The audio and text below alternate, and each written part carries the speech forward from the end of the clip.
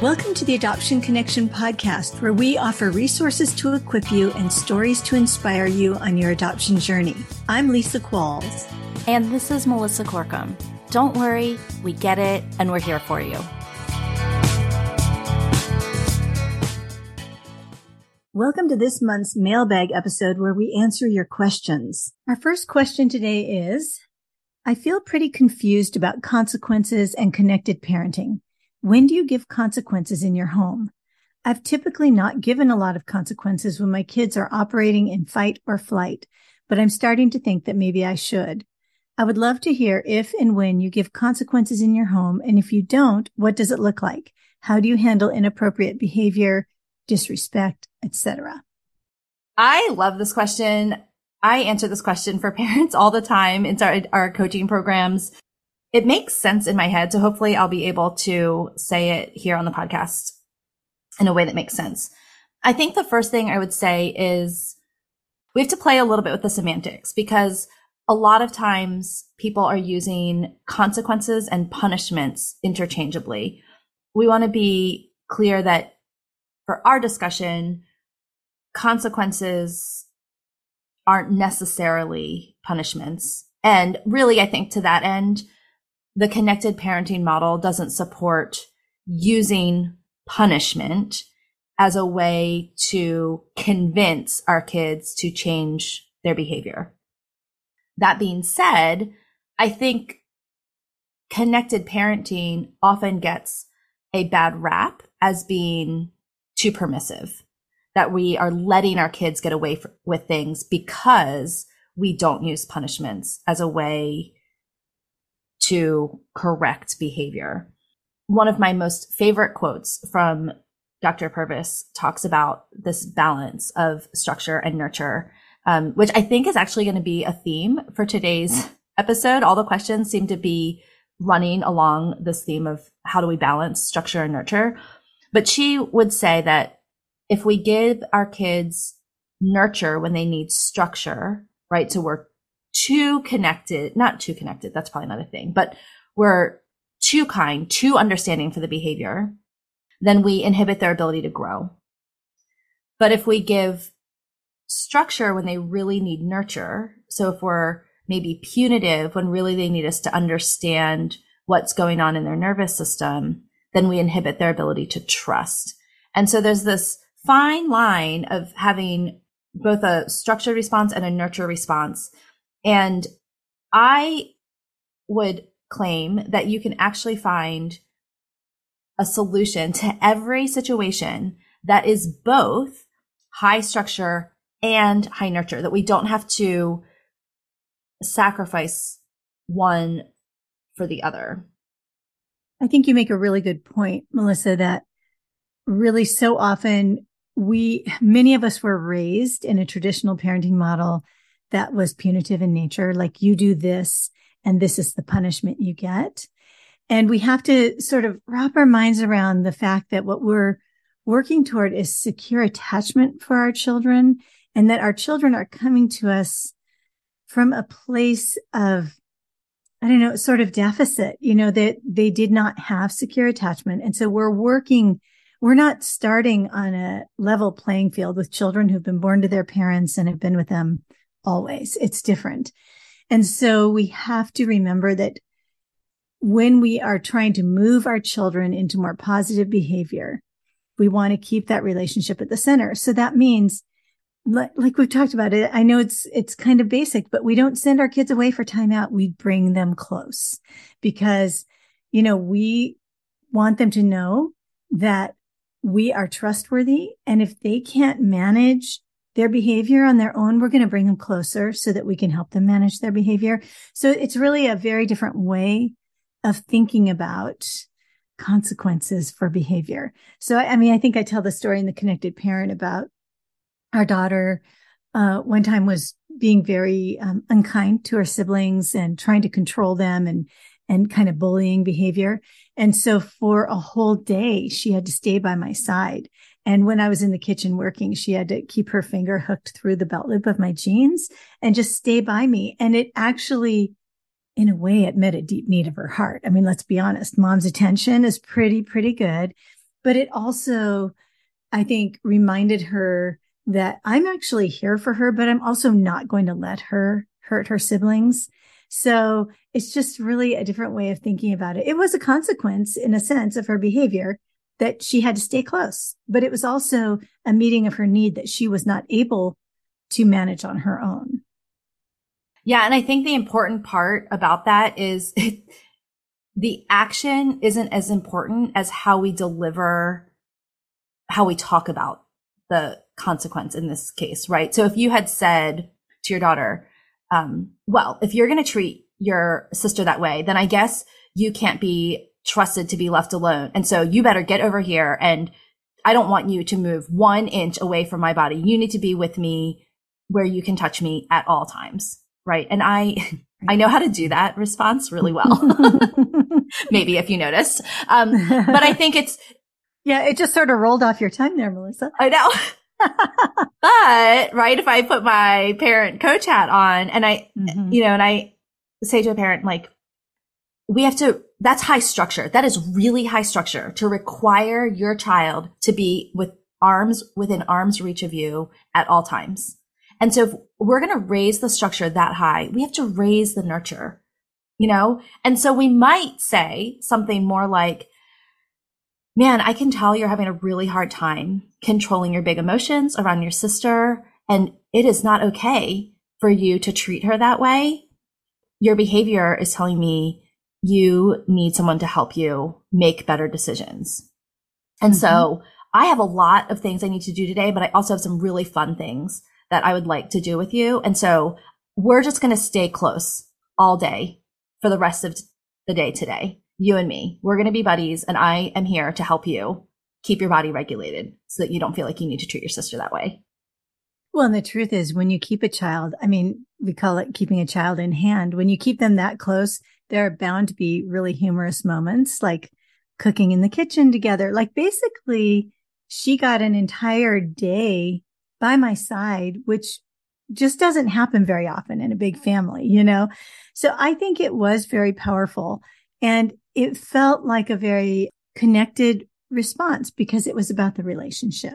I was not saying she was bad. I was saying, hey, I think you need a little support and help here.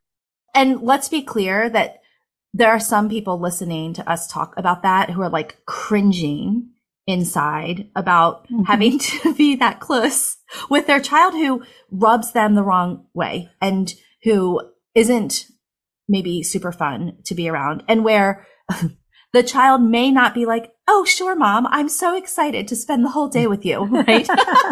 Yeah, that wasn't the response I got. Where you might get, I hate you, I don't want to spend all day with you. You can't make, whatever that whole situation is. And so I think that's where there's a part on our side of the fence and we talk a lot about this when we talk about overcoming block care and reclaiming compassion for ourselves, that we have to, one, have started to or dealt with why our kids know how to push our buttons. What are we bringing to the table that makes when they say, I hate you, or the worst mother. Yeah, all of that. And we know that they're saying it out of anger. And yet sometimes it still like pierces our soul. Like, do we have unresolved doubts of whether we are worthy to be mother? There's so many things, right? It could be so many things.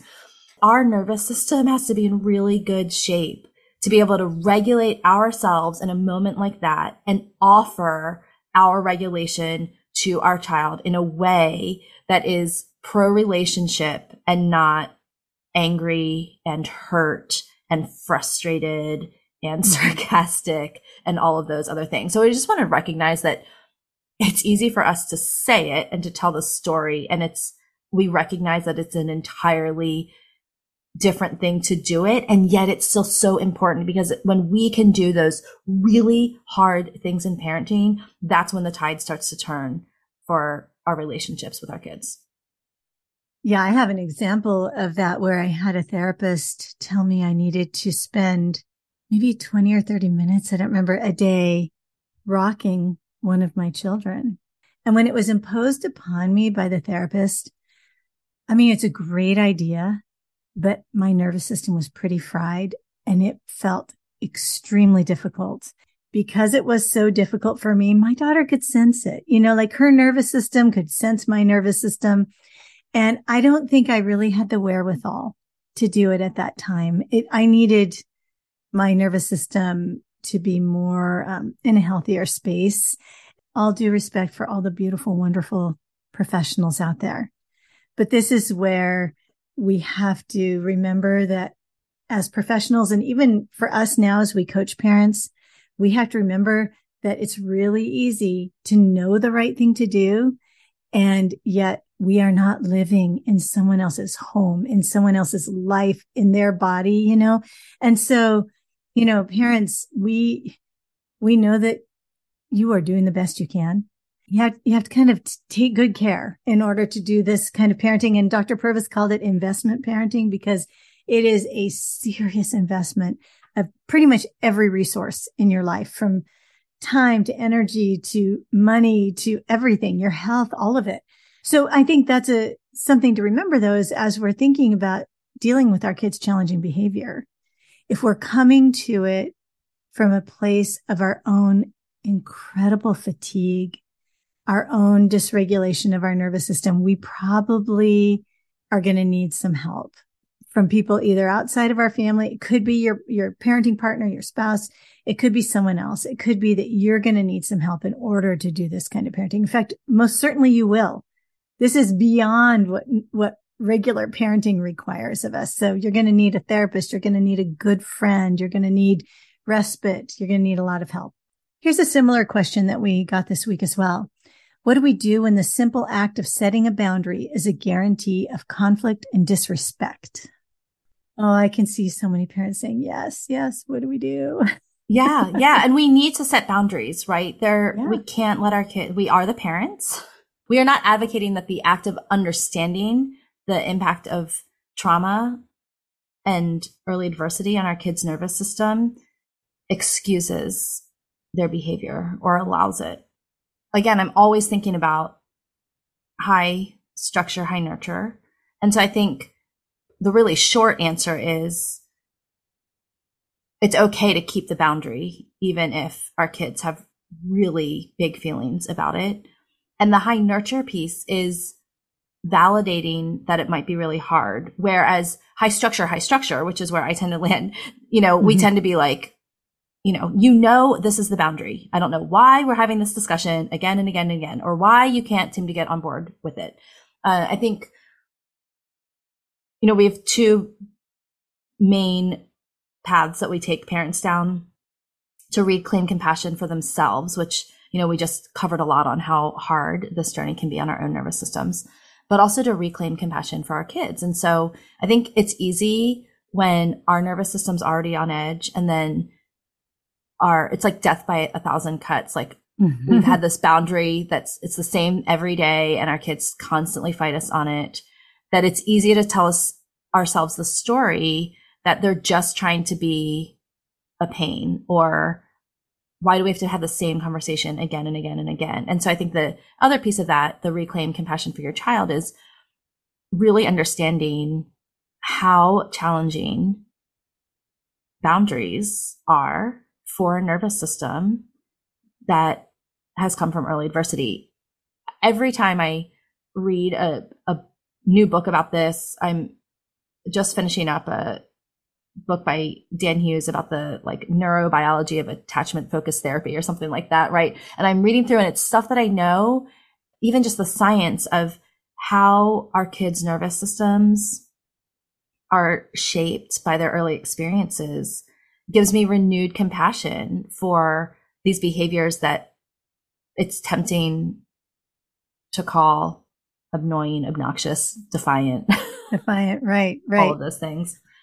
Well, and I think the high nurture part of that is that when we give the boundary and we know it's really hard for them, is to have empathy and say, yeah, I know this is really hard. It's hard for you to have to take your bath after dinner.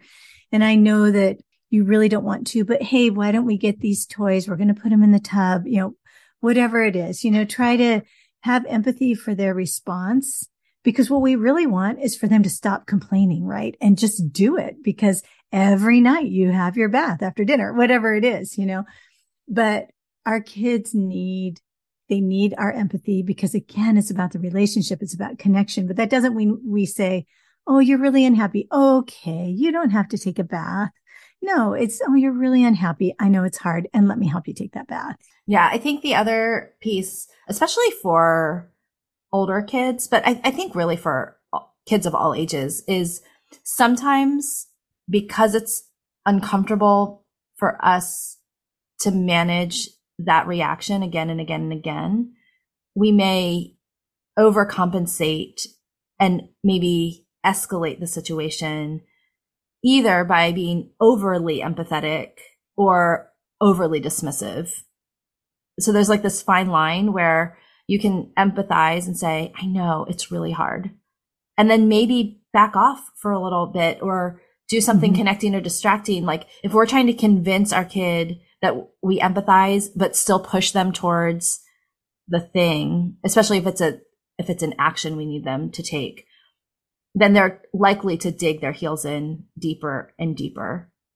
I know when we were dealing with this with one of our kids, and it was more of like a teenager perpetual, like asking for the same thing over and over, like, can I have this? Can I have this? Can I have this? Can I have this? Can I have this?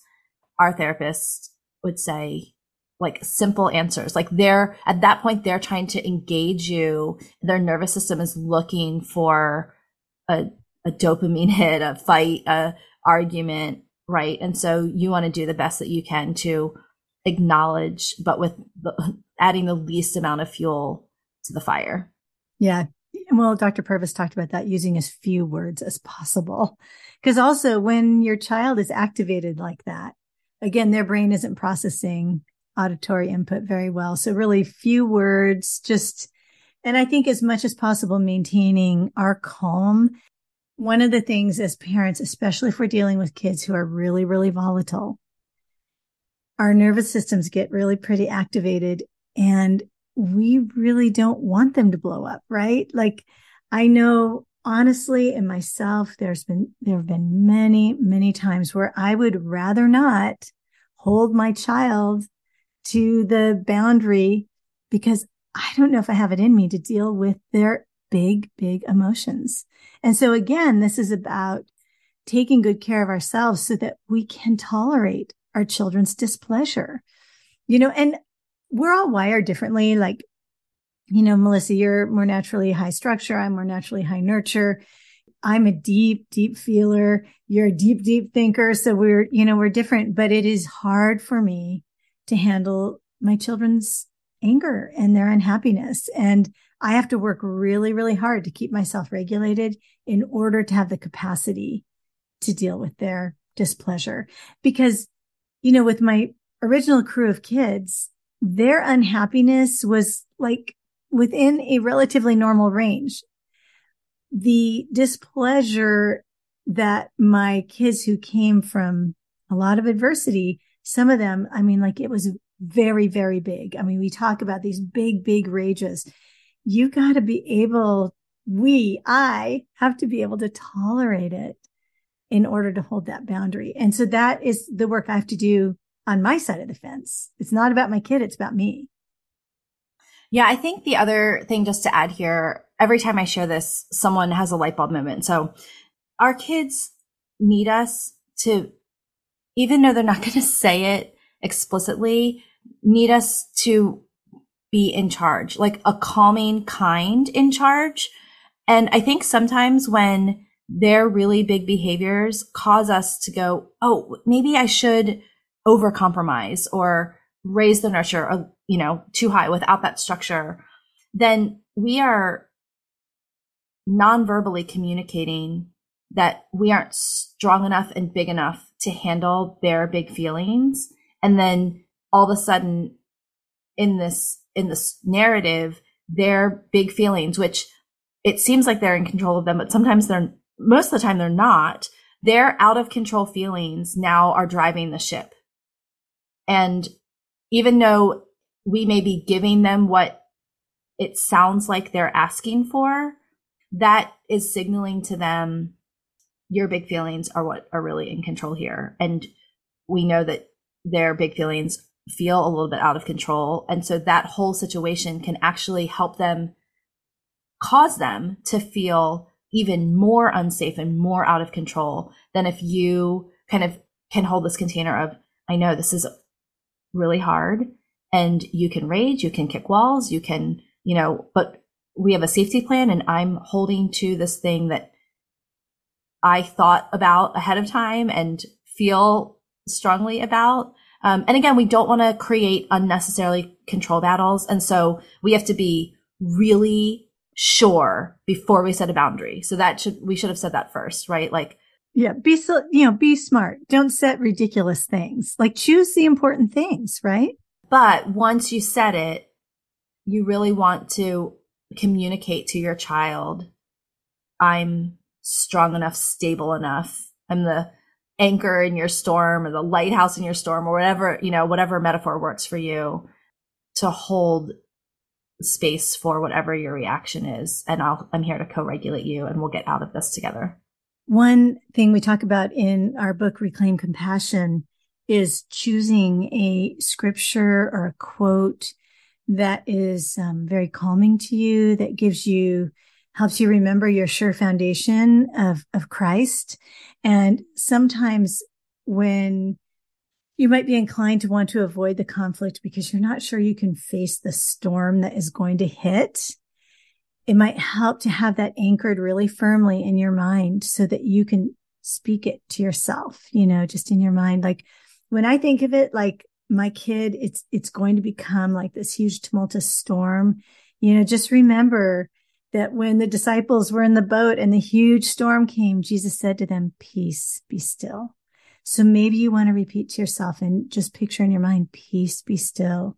Or maybe, saying something simple like, I am deeply loved, or I'm a good parent doing good work. Whatever it is that reminds you of who you are and is calming to you, really work on getting that anchored deeply in yourself so that it can be a calming phrase to remind you. Because when you are stressed and dysregulated, you're probably not going to remember really long, complex Bible verses that you've memorized. So keep it really simple. Have something that you can call to mind, some truth that is going to help you. Do you have one, Melissa, that you turn to when things are rough?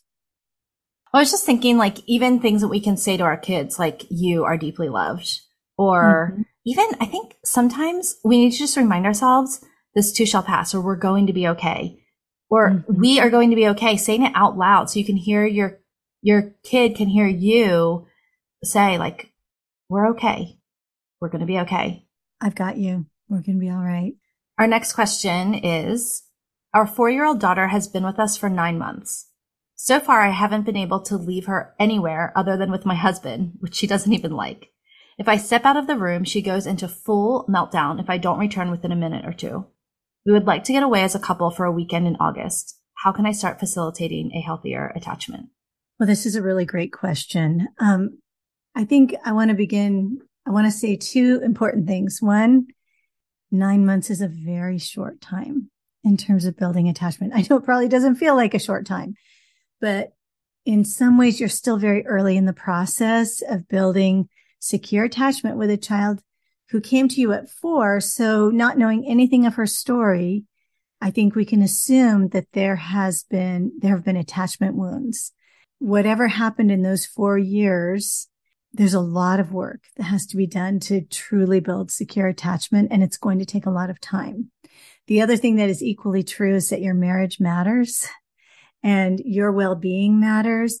And so it's like we have to find this balance of meeting her need for continual growth in attachment, building healthy attachment with you. And you don't want to do anything really to jeopardize that. And at the same time, you have got to maintain your marriage because it's also so deeply important.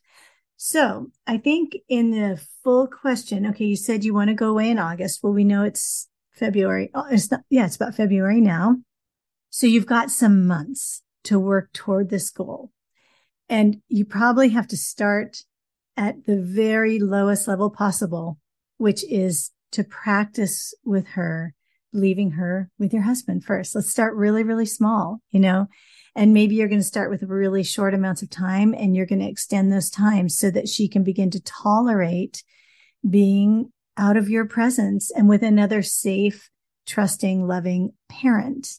So you have to start there. And then over these next however many months you have, you want to continue to work toward this in a gentle, kind of systematic way, helping her to build up her tolerance of being away from you.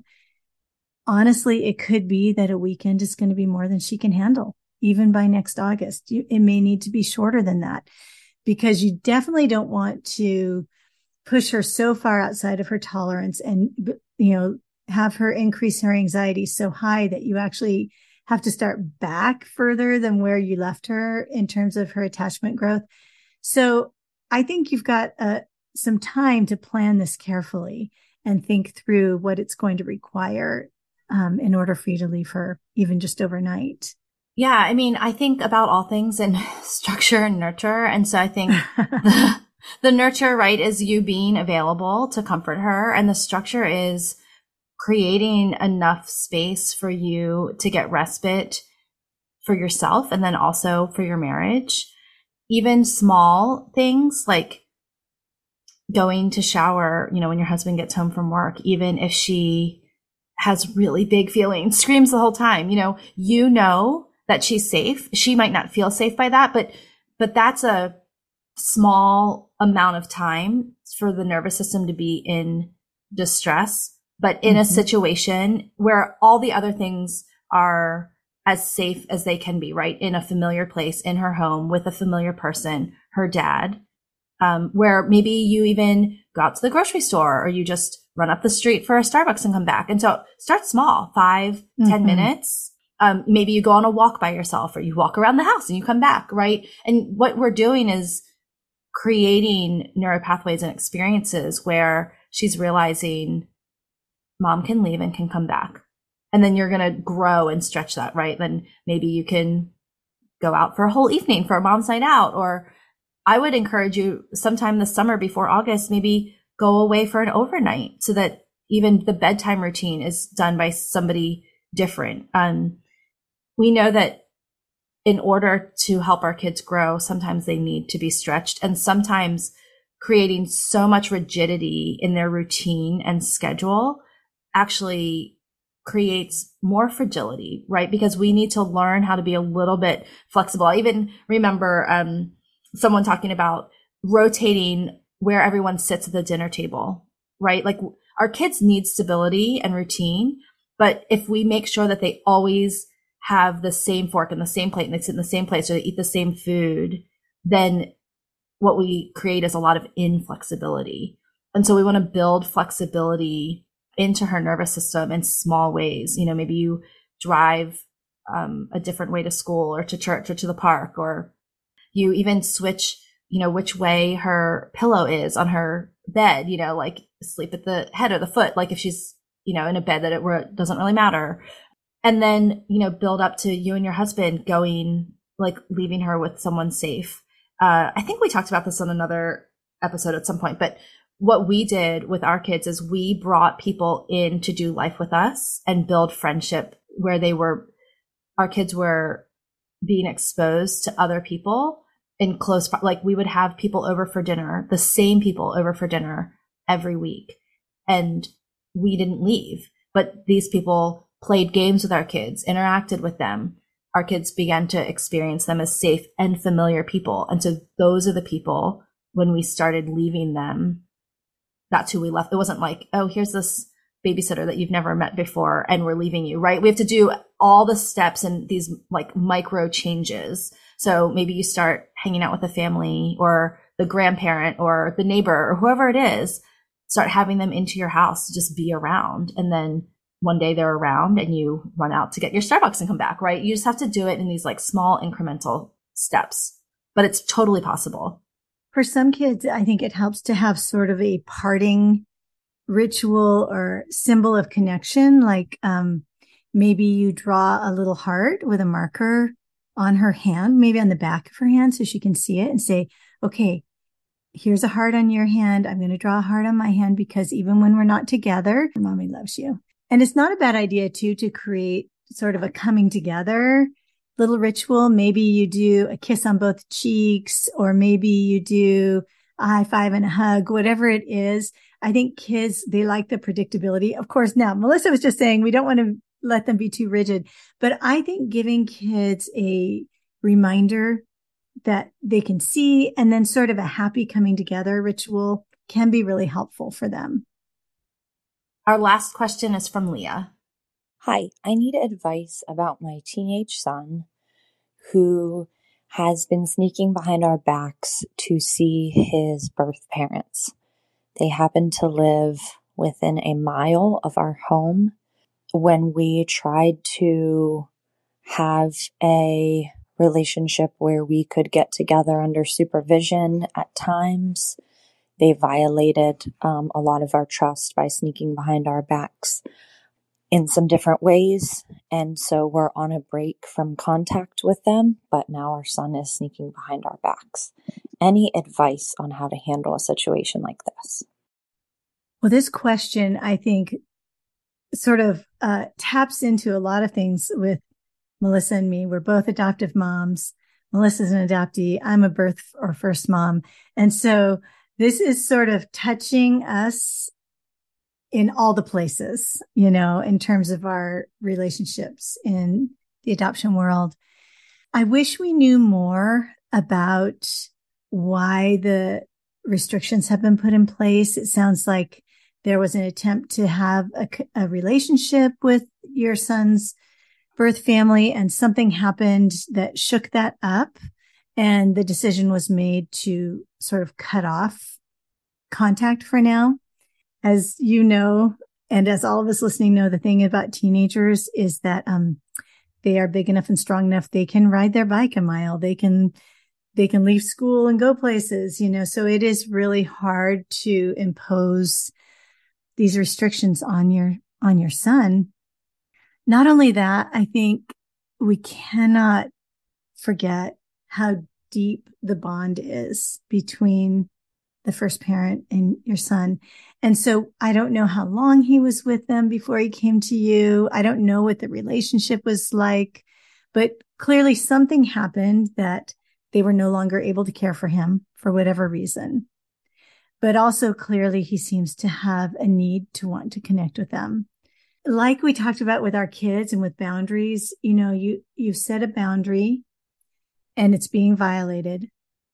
And I think in this case, perhaps the best thing to do is to try to bring everybody close. Because your son is not able to be with his birth family within his relationship with you, he's kind of going outside of that and creating this relationship with them independent of you. And really the best thing for everyone is to have this be sort of a completely connected relationship between all the parents and your son. What we don't know is what your son is telling them. Maybe he's saying things to them that are leading them to feel very, very loyal to him and not at all to you. You know, it's just impossible to know. But I think truly the best thing would be is if all the parents were communicating. So even though you want to have this boundary in place to limit or eliminate for a time this contact, I think the reality is you've got to open up relationship with them, because you're not going to be able to control what happens between them and your son. So the best thing you can do is try to have some connected influence with them. Yeah. I mean, we had similar advice. It's a little bit different, but you know, we have young adults now, and some of them have been in relationships that we didn't particularly feel have really warm and fuzzies about. You know, our therapist said similar things. Like, my instinct was to say, you can't do that, or we don't advise it, or these are all the reasons why it's a terrible idea. You know, this is what's going to happen. You're going to get hurt, blah, blah, blah. And, you know, she said, that's probably not going to go the way that you actually want it, because my definition of success at that point was really about manipulating behavior, you know, that our child would behave differently in a relationship or towards another person. And she was like, bring them all close is really what she said. Like, the things that you're the most afraid of will happen regardless. And some of the things that you're worried about, what's being shared and what kind of relationship they have and what she's telling them about you and all of that, like that can't happen when you're all so close. It's like almost like potential triangulation around, what your child might be saying to another family or birth family and what they're saying about that family to you, all of that stuff. Like you can eliminate a lot of that if you cut out the middleman. And if, and maybe the communication with the birth family, or maybe they don't communicate in the way that you would like, or maybe that's where the trust was broken, was in that communication. But I think speaking as an adoptee and, Lisa, you as a birth parent, I think we always encourage families that as long as it's safe, the definition of success is that there's contact in some way, shape, or form. But kind of the most that you can, and in this situation where you're so close, right? That unless it's not safe. And then if it's not safe, then, I know this sounds really extreme, but like, then I would involve the police. Like if you're worried that they're doing something, like if your boundary is because of a safety thing or an illegal thing, then you're going to need something more than your parental requirement that your child not go there. You're going to want something more in place. But outside of those big things, I think the definition of success would be, how can we make this work for everyone? And it's going to take some energy, and it's going to be messy, and it's going to be uncomfortable, and you might have to compromise some. But I think sitting on two parts of the triad, it gives us a lot of compassion for all the people in this story and how we can make it work for everyone. Well, and it's much too long of a story to go into right now, but my son found me when he was 16. His parents responded with a ton of anger, which I was stunned by because I had held them in the highest esteem. I had prayed and prayed and prayed for them over the years, and I had no idea that they felt toward me the way they did. And, knowing everything I know now, I think what I was really seeing was fear that came out as a lot of anger. And what I wanted more than anything was to have a relationship with them because I respected them as my son's parents. And I would have loved to have had a relationship with them, but that wasn't something that they were open to having. And it never did happen. And so my son's relationship with me was completely independent from his parents. And that was very sad and very difficult for him. Even as an adult, it was very, very difficult for him. And so I would just, as far as it is possible with you, I think of that scripture, as far as it's possible for me, be at peace with all men. So I would do everything in your power to cultivate a relationship with his family so that he has the freedom to move between. And again, I know safety is an issue, and I don't think you're wrong to have concerns. Nothing. I get that as an adoptive mom. I mean, I try to put myself in your place, and I would have fear. I get that, but try as much of it as possible. I can't even say that. As far as it's possible for you, reach out to these parents, form a relationship with them. It is the best thing you can do for your son. It's the best thing you can do for your relationship with your son. It's the best thing you can do for them. So if possible, that is the direction I would go. And it will be messy and it will be hard. And I think it'll still be worth it. Otherwise, I think you run the risk of your son feeling like he has to choose. And that's just not a position we ever want our kids to be in, but it also may not go the way you want it to go if he has to choose. Leah, I know this is really hard, and I'm sorry. And I think if you're a person of faith, I would just pour it out before the Lord. I really, really would. And put all your fears and all your worries in his hands and trust him to show you a clear path of what you need to do. Well, thank you for everyone who sent in questions for this month's mailbag. I wanted to close with two things. One is we answer these questions with a lot of words and a lot of advice, but without a lot of detail. When we work with parents and we give advice in a coaching environment, we ask a lot of questions and we really then tailor our response to their particular situation. And we realize that in this venue, we're missing that opportunity and missing a lot of the details. So if you ask a question and our answer is way off the mark for what you were hoping for, or if you'd like to be able to dialogue on a more personal basis and get coaching around all of these things, we would invite you to join us inside of Reclaim Compassion, which is our new group coaching program. One of the things that we're super excited about this program is that the coaching and the community aspect of it is on an app, a messenger app called Volley, which allows us to video chat with people, and also voice and text chat if maybe, you feel like you're a hot mess. But we kind of video pretty authentic. We're all hot messes. Yeah, in the Volley app. And what we love about that is that it doesn't matter where you are, what time of day it is, that you can hop on there and get support. We have people all over the world in all different time zones, and it allows us to meet them where they are. Now, we might not volley you at 3 a.m. back, but there are so many people in the community who are willing to support you. You won't have to wait more than a day for sure to get some encouragement and get advice and get guidance for your particular situation. And then there's also an entire content library that really walks you through some of the foundations of the things that we've built our answers on. And then lastly, if you would like to submit a question for our next mailbag episode, we would invite you to do that. Our last question where we got to hear Leah's voice, that's our favorite, to answer questions where you ask it with your own personality and you get to explain it to us. So we would invite you to do that. There's a really quick little recording widget at the show notes for today's episode, and you can find that at theadoptionconnection.com/211. Before you go, we'd love to connect with you on social media. Our new Instagram handle is @postadoptionresources.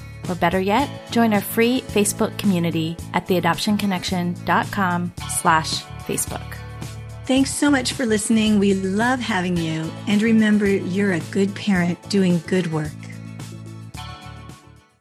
The music for the podcast is called New Day and was created by Lee Rosevere.